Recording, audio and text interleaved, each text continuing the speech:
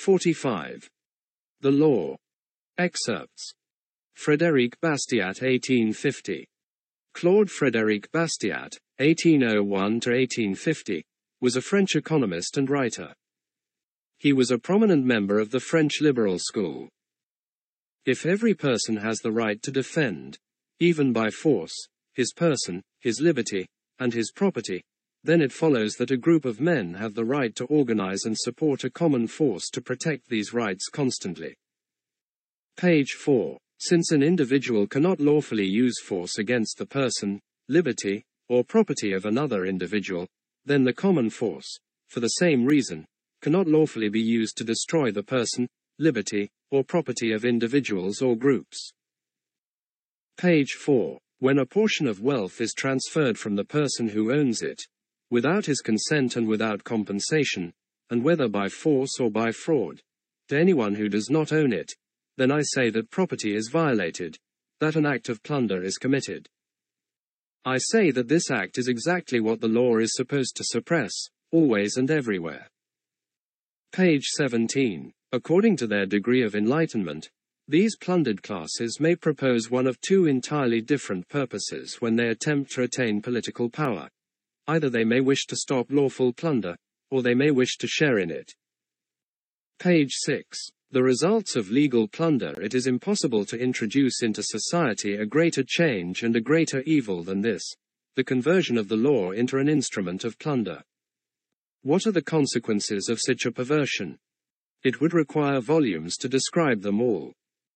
Thus, we must content ourselves with pointing out the most striking. In the first place, it erases from everyone's conscience the distinction between justice and injustice. No society can exist unless the laws are respected to a certain degree.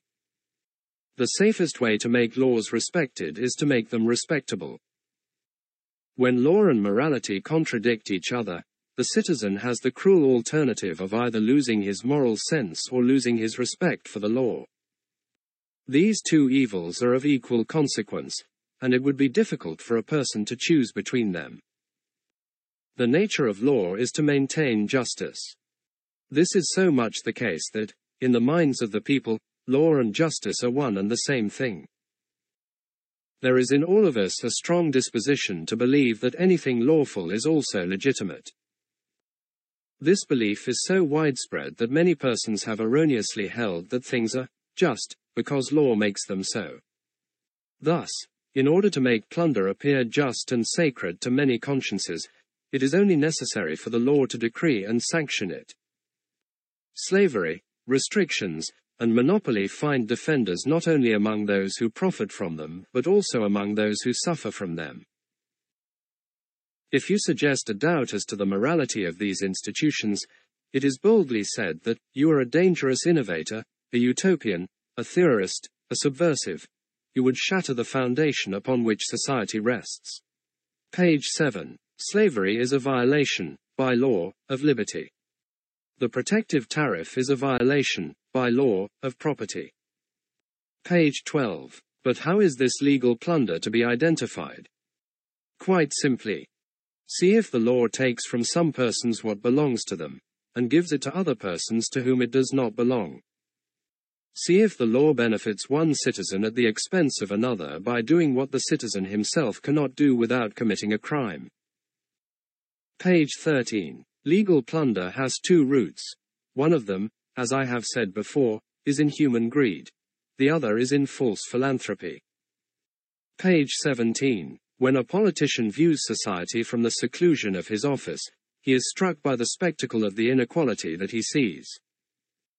He deplores the deprivations which are the lot of so many of our brothers, deprivations which appear to be even sadder when contrasted with luxury and wealth.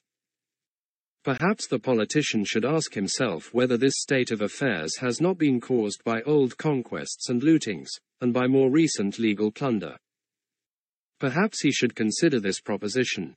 Since all persons seek well-being and perfection, would not a condition of justice be sufficient to cause the greatest efforts toward progress, and the greatest possible equality that is compatible with individual responsibility? Page 20. But what do the socialists do? They cleverly disguise this legal plunder from others, and even from themselves, under the seductive names of fraternity, unity, organization, and association.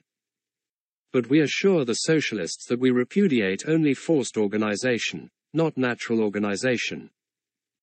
Page 22. A confusion of terms. Socialism, like the ancient ideas from which it springs, confuses the distinction between government and society. As a result of this, every time we object to a thing being done by government, the socialists conclude that we object to its being done at all.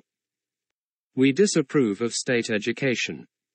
Then the socialists say that we are opposed to any education. We object to a state religion. Then the socialists say that we want no religion at all.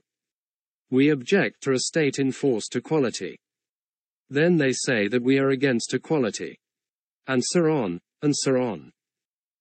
It is as if the socialists were to accuse us of not wanting persons to eat, because we do not want the state to raise grain. Page 22. If people are as incapable, as immoral, and as ignorant as the politicians indicate, then why is the right of these same people to vote defended with such passionate insistence? If the natural tendencies of mankind are so bad that it is not safe to permit people to be free, how is it that the tendencies of these organizers are always good? Do not the legislators and their appointed agents also belong to the human race? Or do they believe that they themselves are made of a finer clay than the rest of mankind? Page 48. Please understand that I do not dispute their right to invent social combinations, to advertise them, to advocate them, and to try them upon themselves, at their own expense and risk. But I do dispute their right to impose these plans upon us by law, by force, and to compel us to pay for them with our taxes. Page 49. They need only to give up the idea of forcing us to acquiesce to their groups and series, their socialized projects, their free credit banks, the Greco-Roman concept of morality, and their commercial regulations. I ask only that we be permitted to decide upon these plans for ourselves, that we not be forced to accept them, directly or indirectly, if we find them to be contrary to our best interests or repugnant to our consciences. But, again, if persons are incompetent to judge for themselves, then why all this talk about universal suffrage? Page 49. Essentially, economics is the science of determining whether the interests of human beings are harmonious or antagonistic. Page 51. I invariably reach this one conclusion.